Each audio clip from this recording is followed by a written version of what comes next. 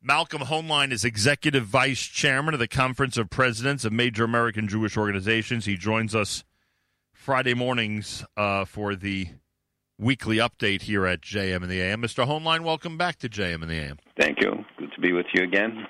They, as you described to us last week, Israel is essentially locking down the country. I don't know if that's really the appropriate term for the stage that they're at right now.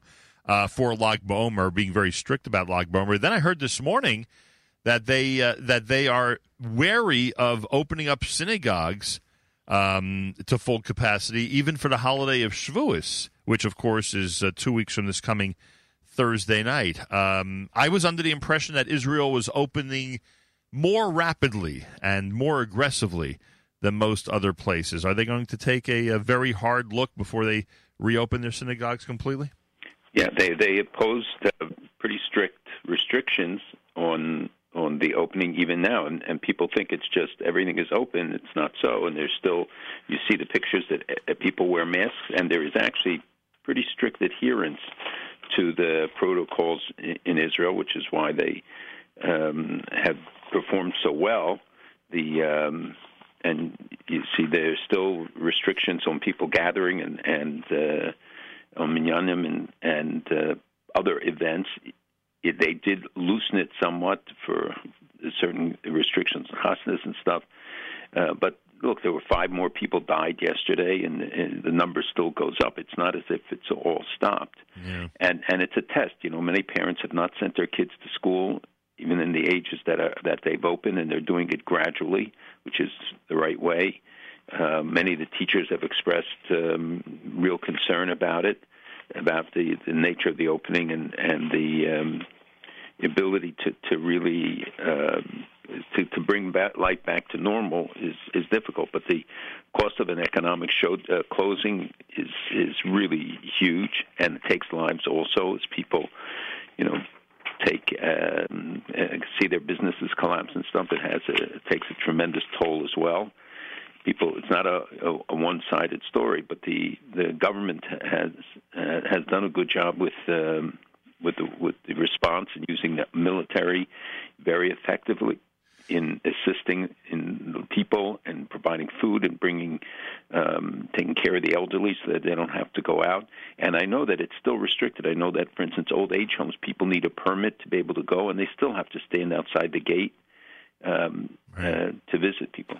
And I saw, speaking of the IDF, that their furlough situation, which had been very limited, most of them had to stay on bases if they weren't working for COVID specifically, and the public transportation restriction about them traveling on public transportation have been reopened. So in that aspect, life is going back to normal. But as you described, it's going back to normal slowly in certain areas and obviously even more slowly in other areas. Did you see that report? I think it was over the weekend last week about the number of cases of COVID in Gaza and how low they were. And I was wondering if that was propaganda or if that's the reality.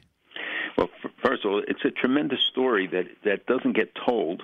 I know it's not specifically what you're alluding to, but yes, the answer is yes. It is very low. They had a visit, somebody who came back from Pakistan, and he infected a number of the Hamas-based people, but the border guards when he came from Egypt, and infected 7-10 people. But the number is very low. The doctors are training in Israel. The nurses are training in Israel. Did you read about that in the New York Times? Oh, you must have missed it. I'm sorry to hear that. But they didn't tell the Palestinian Authority that they were doing it. So the health minister from the PA started criticizing Hamas for allowing their people to go. And, of course, they don't want to publicize because they don't want to, God forbid, be seen as recognizing the Zionist entity. But there was a group of nurses that first went, and administrators and doctors. They trained in Israeli hospitals how to deal with the virus. Israel also put through a lot of medical equipment. In 1 week, I think 135 tons of medicines and equipment and stuff was sent in. And again, we don't necessarily know the true numbers because dictatorships don't reveal what they don't want out, but the number is low. And this story, which I think is really amazing. When you have a rocket this week, and there was an incident where a guy blew himself up in his car, he had a work accident, or got blown up in his car as he had explosive devices, and there were other incidents this week, but the rocket was the first one in 40 days. And it was also a Palestinian, I think, who was crushed in a terror tunnel. So they reject normalization, the Hamas people, but at the same time, they're taking advantage of what Israel has to offer. And by the way, the PA is not only critical of them, but they're critical of these TV shows, which I think we spoke about last week in the Arab world, where a Saudi UAE-based Middle East Broadcasting Corporation showed this story of a Jewish family living in the Gulf, and some of the others. The Fauda is very, very popular. It's number 1 in Lebanon on Netflix, number 3 in the UAE, number 6 in Jordan. Wow! And they're attacking it because they're saying this is all part of the campaign to normalize the relationship. And yet the PA continues to provide the money to terrorists, and now in their monthly budget report, they eliminated the line that talks about the Department of Palestinian, I forgot the exact name, but the rights of Palestinians in service, which really is the pay-to-slay department, where they would record how much money they were paying in salaries to terrorists and to their families. Now they've eliminated that line and somehow absorbed it in other parts of the budget because they became under so much criticism for it. So, that story, all of the stories get almost no coverage in the press of COVID coverage today, including, by the way, the International Criminal Court, which we haven't talked about, but while even during this period, they've been moving ahead. And Bensouda, the Fatou Bensouda, who's the chief prosecutor there, has recognized that Palestinians have a state, and saying that therefore they have standing to bring a case, which most international lawyers, or many countries, the United States and Israel amongst them, have said they do not. And she even cited ridiculously the Oslo Accords as proof of that. And they're moving ahead because they want to be able to then bring war crime charges against Israel for the defensive acts against terrorists. And there's now a pre-trial chamber of judges who have to affirm or deny the status of whether Palestinians have legitimate status. This body was created, I think, in 2002 to deal with real crimes of genocide and mass murder, and now they're again distorting. And this is a campaign that's been going on for a long time, and it would give legitimacy then to the Palestinian, the most extreme interpretation of the Palestinian position, and would highly polarize a already partisan court. Malcolm, I'm having a little bit of trouble with your phone. If you can move closer to your base, I appreciate it. You just reminded me when you mentioned the New York Times and things they keep secret or things they avoid reporting. In the article a couple of weeks ago about the someone in his 20s, I believe, who was trying to and successfully was arranging Zoom sessions between Arab and Israelis just to get people talking. I believe he was jailed, if I'm not mistaken. And the New York Times, reported as a matter of fact, and I don't think ever had an opinion piece condemning the PA for jailing a kid or a 20-year-old, whatever it was, who's trying to bridge the gap between societies. He was arrested and taken into custody. It's not the first time that they have taken action against somebody who simply tried to build bridges and ties, but this one went public. And, yes, it is very rare for the New York Times to do that. And to offer an opinion about, how they feel regarding the rights of that young man vis-a-vis the PA authorities. By the way, speaking of Israel, and I know we do this every week, but we should, it is amazing the different treatments and vaccine efforts that we're hearing about, and you've described many of them for us. But yesterday I had Professor Moyal on from the Tel Aviv School of Engineering. Malcolm, they are actually, and he spoke to us about it yesterday, they are actually developing a way through voice recognition that if someone is able to hear, you literally send a voice note to a doctor or to one of their researchers, they can through artificial intelligence, determine whether your throat is suffering from a positive effect of COVID-19. And obviously the research is being done for a million other things as well. It could be helpful for flu, etc. And he's not saying that people shouldn't get tested in the traditional manner. Obviously they should. But this could be an unbelievable boon in terms of just getting an idea, numbers-wise, of the number of people in the population who are who would test positive. And Israel's also working on dogs being able to test, that by smell, if people have a COVID, there are dogs that can detect certain cancers. But also there's and so many things that are applicable. But one is a bar that people, when you walk through, like in the airports, universities, schools, it can detect en masse if individuals have fever. Unbelievable. It can detect individuals, which is also going to make it a lot easier. By the way, in all seriousness, with all this technology, if we know the Spanish flu was 3 years, January 2018 to December 1918, December 1920. If it was 3 years, and now we're at such an advanced technological situation, and Israel's at the forefront of it with all these innovations, it shouldn't just by nature, I like how I say that, just by nature, just the way things work naturally, shouldn't this COVID-19 last only a few months till we have a real breakthrough technologically? It depends on how complicated the virus is and the ability to come up with a vaccine, because that's really the only thing that will make a qualitative change. You can do preventative things. We can have the testing. You have Israel, Technion, and others are developing much better case detection systems that are more accurate and much faster. First it was taking a week. Now they're down to 45 minutes or something to detect whether people have it, but also the development of antibodies. And there are Israeli companies, Pluristem, Bonus, that are working on stem cell research, which has been applied and said to be very beneficial.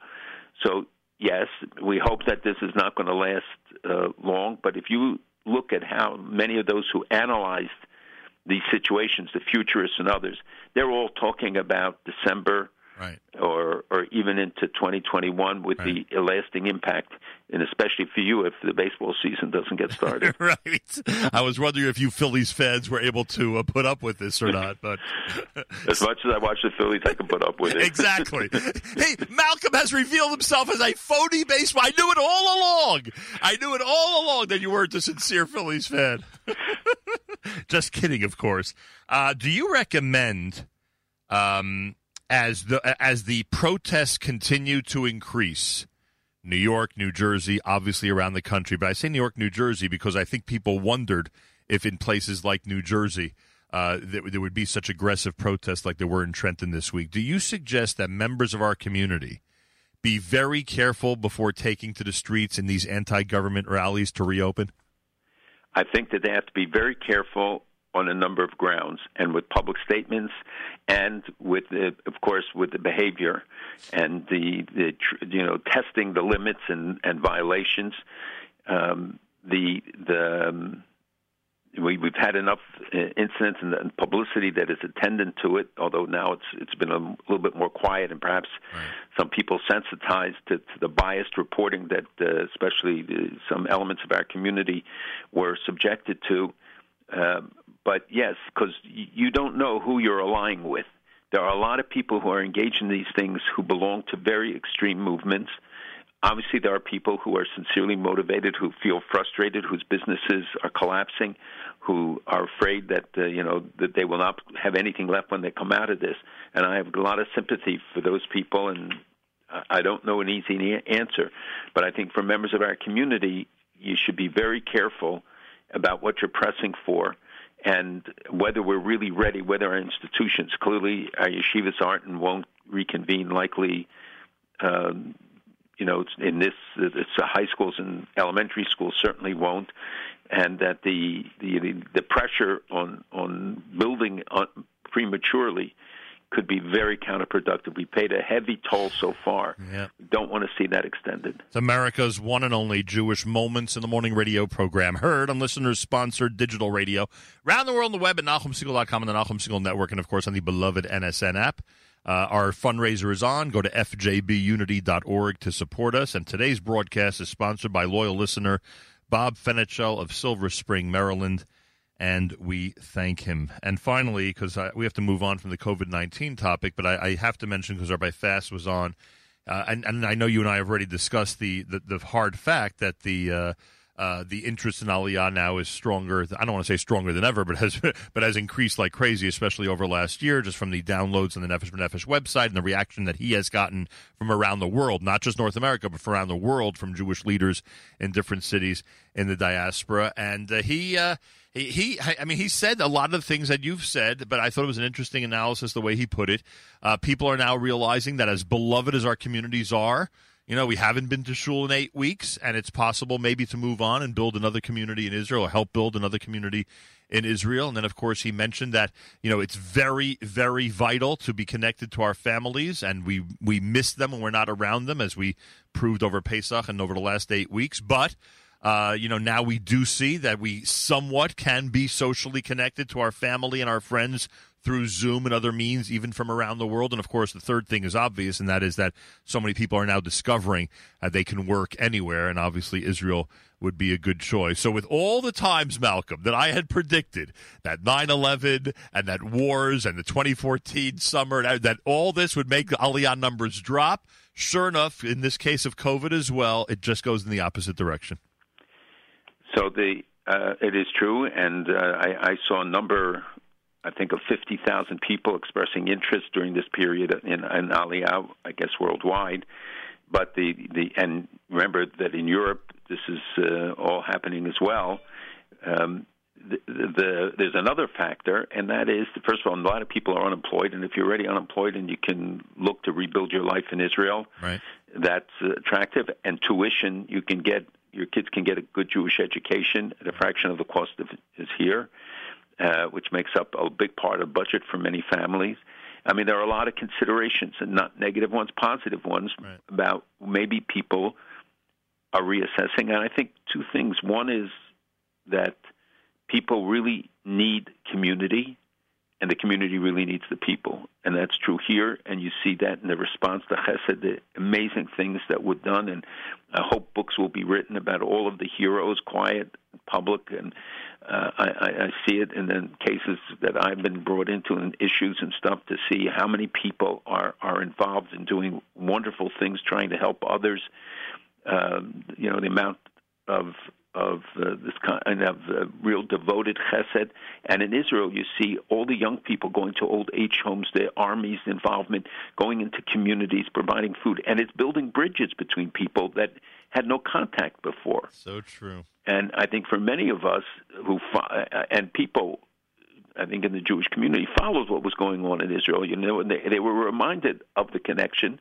And this is Gesher Tzar Ma'od, that the whole world is such a narrow bridge, that we in Israel today are neighbors, and that people hopefully can reassess what the priorities are. Yeah, no question about it. Excellent analysis, and I hope we've prompted even more discussion tonight at the collective Friday night dinner table, because it's something that families certainly should be talking about. Has Iran really retreated from Syria?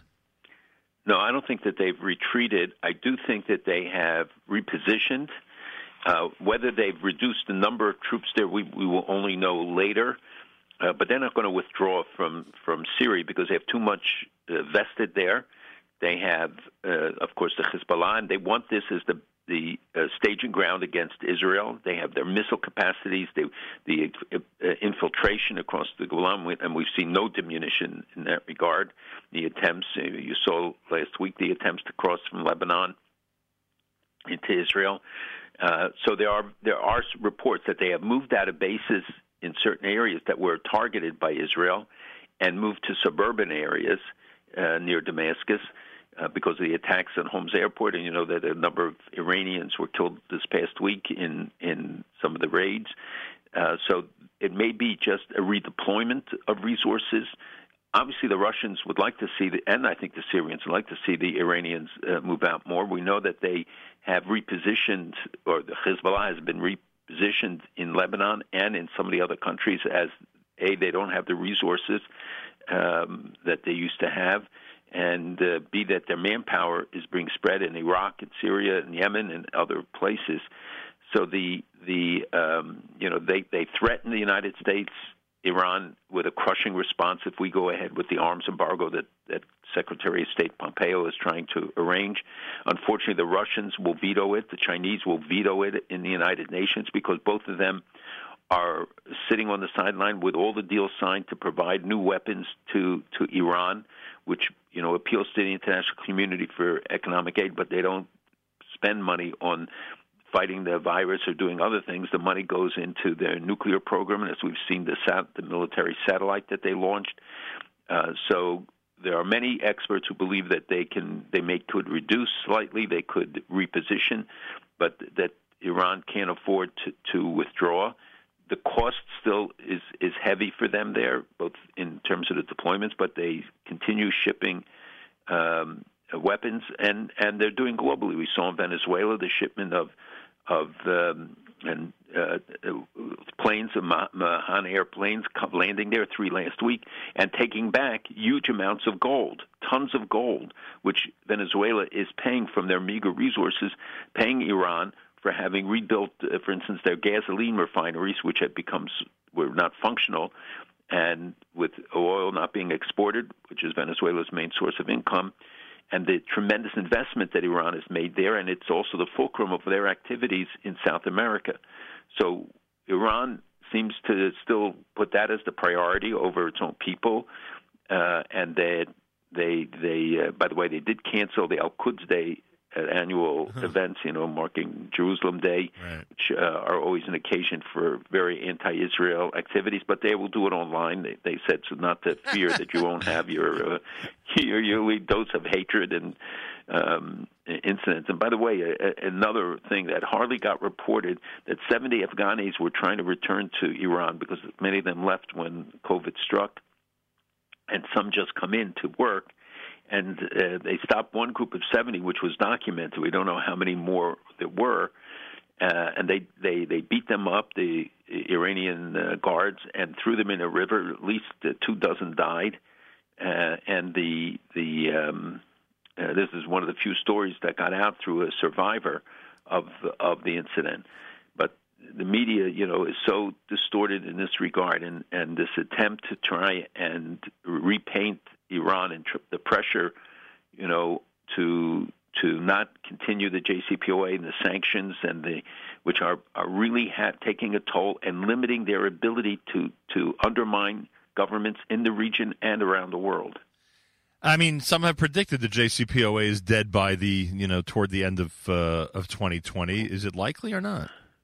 Well, I think in part it depends on the outcome of the election and the positions taken by Congress. We don't know who will control Congress and how strong the resolve will be to continue it. I think the Trump administration has indicated its readiness to do so.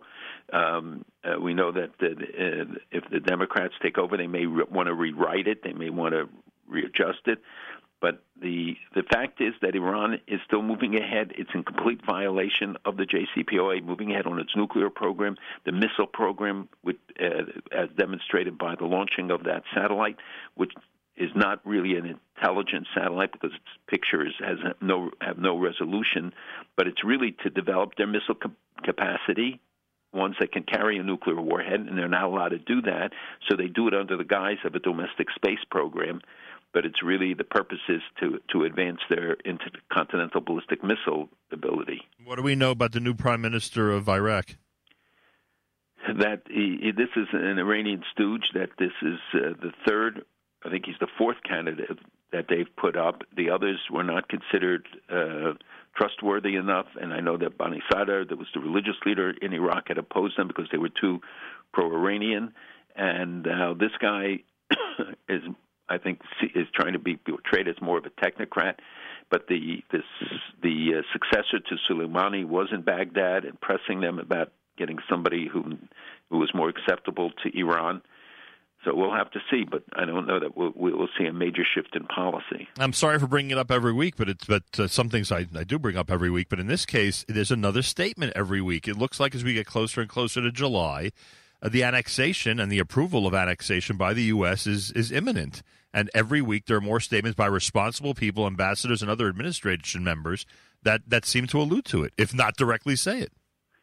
Well, they say it, but if they also, in the last week or two, David Friedman, the ambassador, others are creating a context saying that it has to be a total acceptance of the plan, meaning that in the context of negotiations with the Palestinians for a two-state solution, but the plan says that that Israel has to make the offer and has to reach out to them, but if they don't accept, then Israel, for the next 3 years, I think, or 5 years, is limited in its expansion and building into the settlement blocks, the existing ones, and that the Palestinians, have to make up their mind. Do they want to have a better future, and do they want to sit and negotiate with Israel?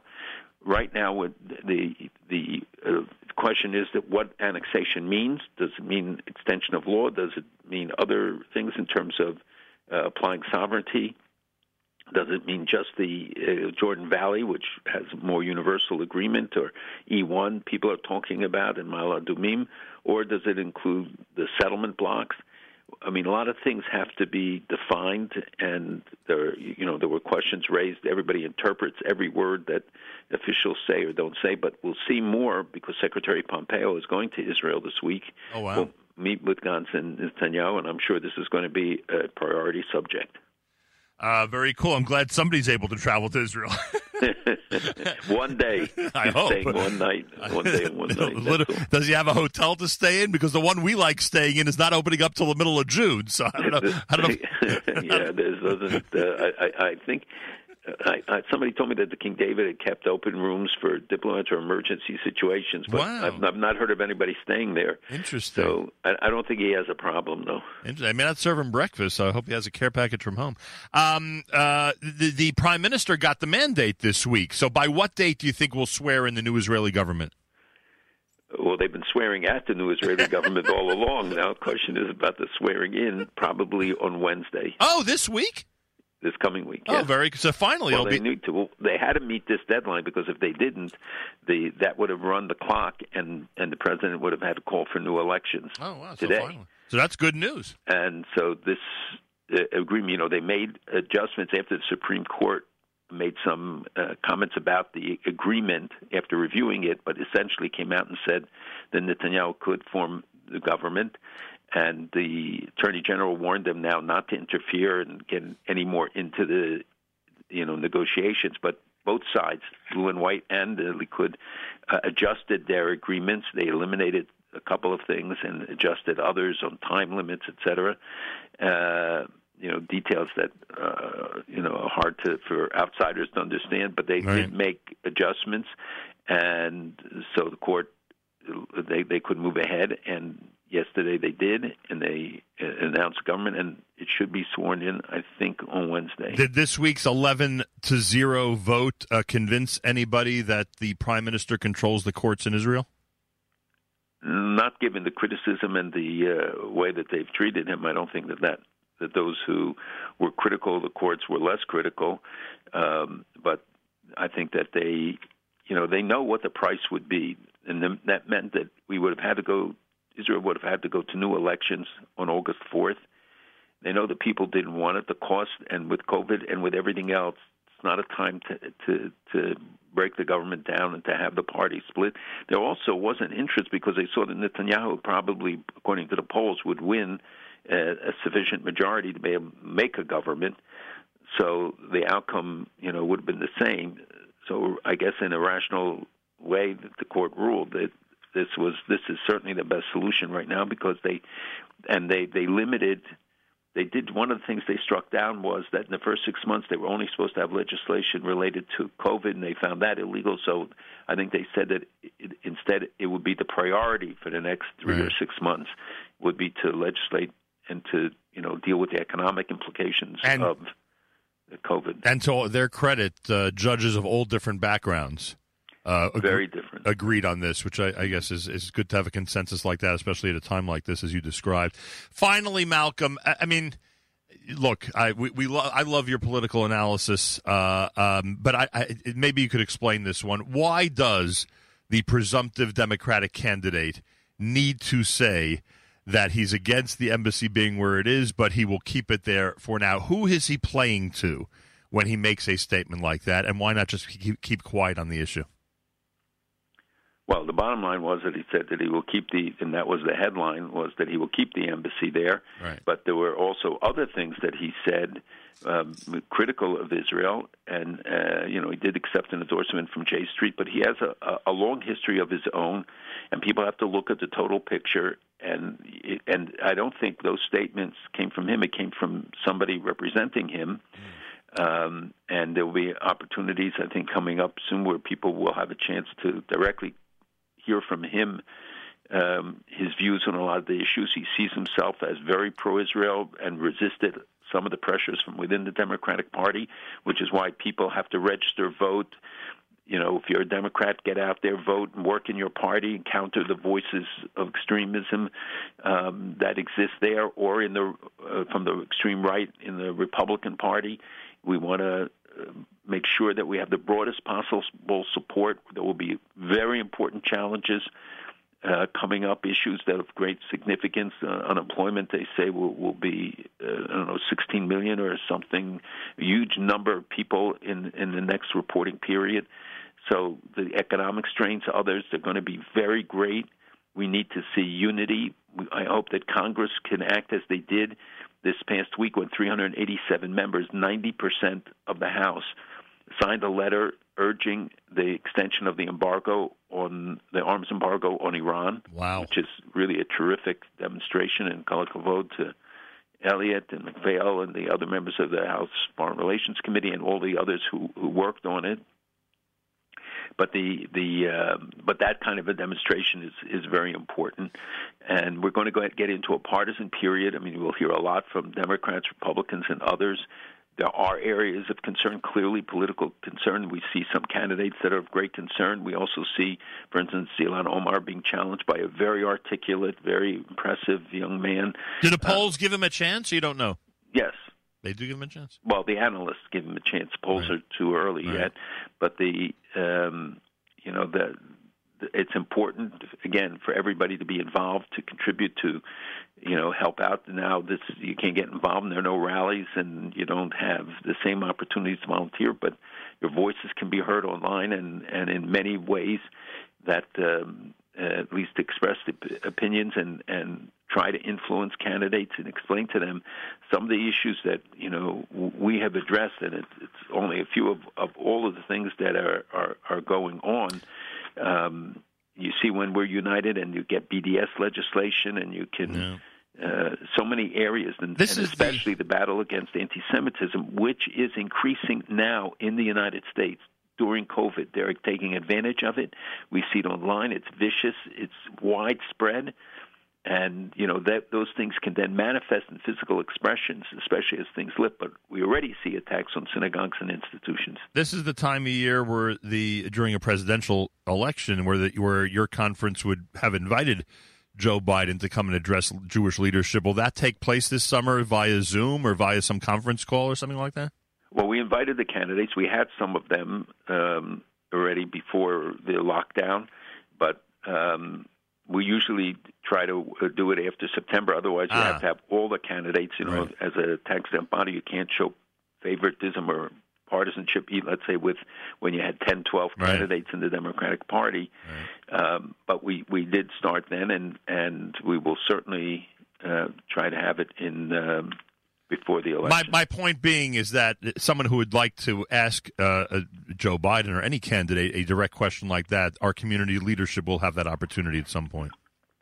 I'm sure there will be opportunities, and there are briefings that are taking place or conference calls even during this period with the Jewish groups, and hopefully they're pressing them hard on these critical issues. All right, Malcolm, stay safe, stay healthy. Enjoy our ninth Shabbos in isolation, if I'm not mistaken. I believe it's somebody wrote me, the good thing is that he hasn't talked in shul for 8 weeks, and so I think everybody can find a silver lining. Some people start these press conferences reminding people what day it is. I just stumbled upon the fact that it was Parshas Emor this week. I'm ashamed to say. I completely lost track. Thank God I remember remembered before Shabbos is all I can say. I'm glad you remember Shabbos. Say that again. Thank you so much. We'll speak again next week. Malcolm Hoenlein is Executive Vice Chairman of the Conference of Presidents of Major American Jewish Organizations. Joins us Fridays for the weekly update here at JM and the AM.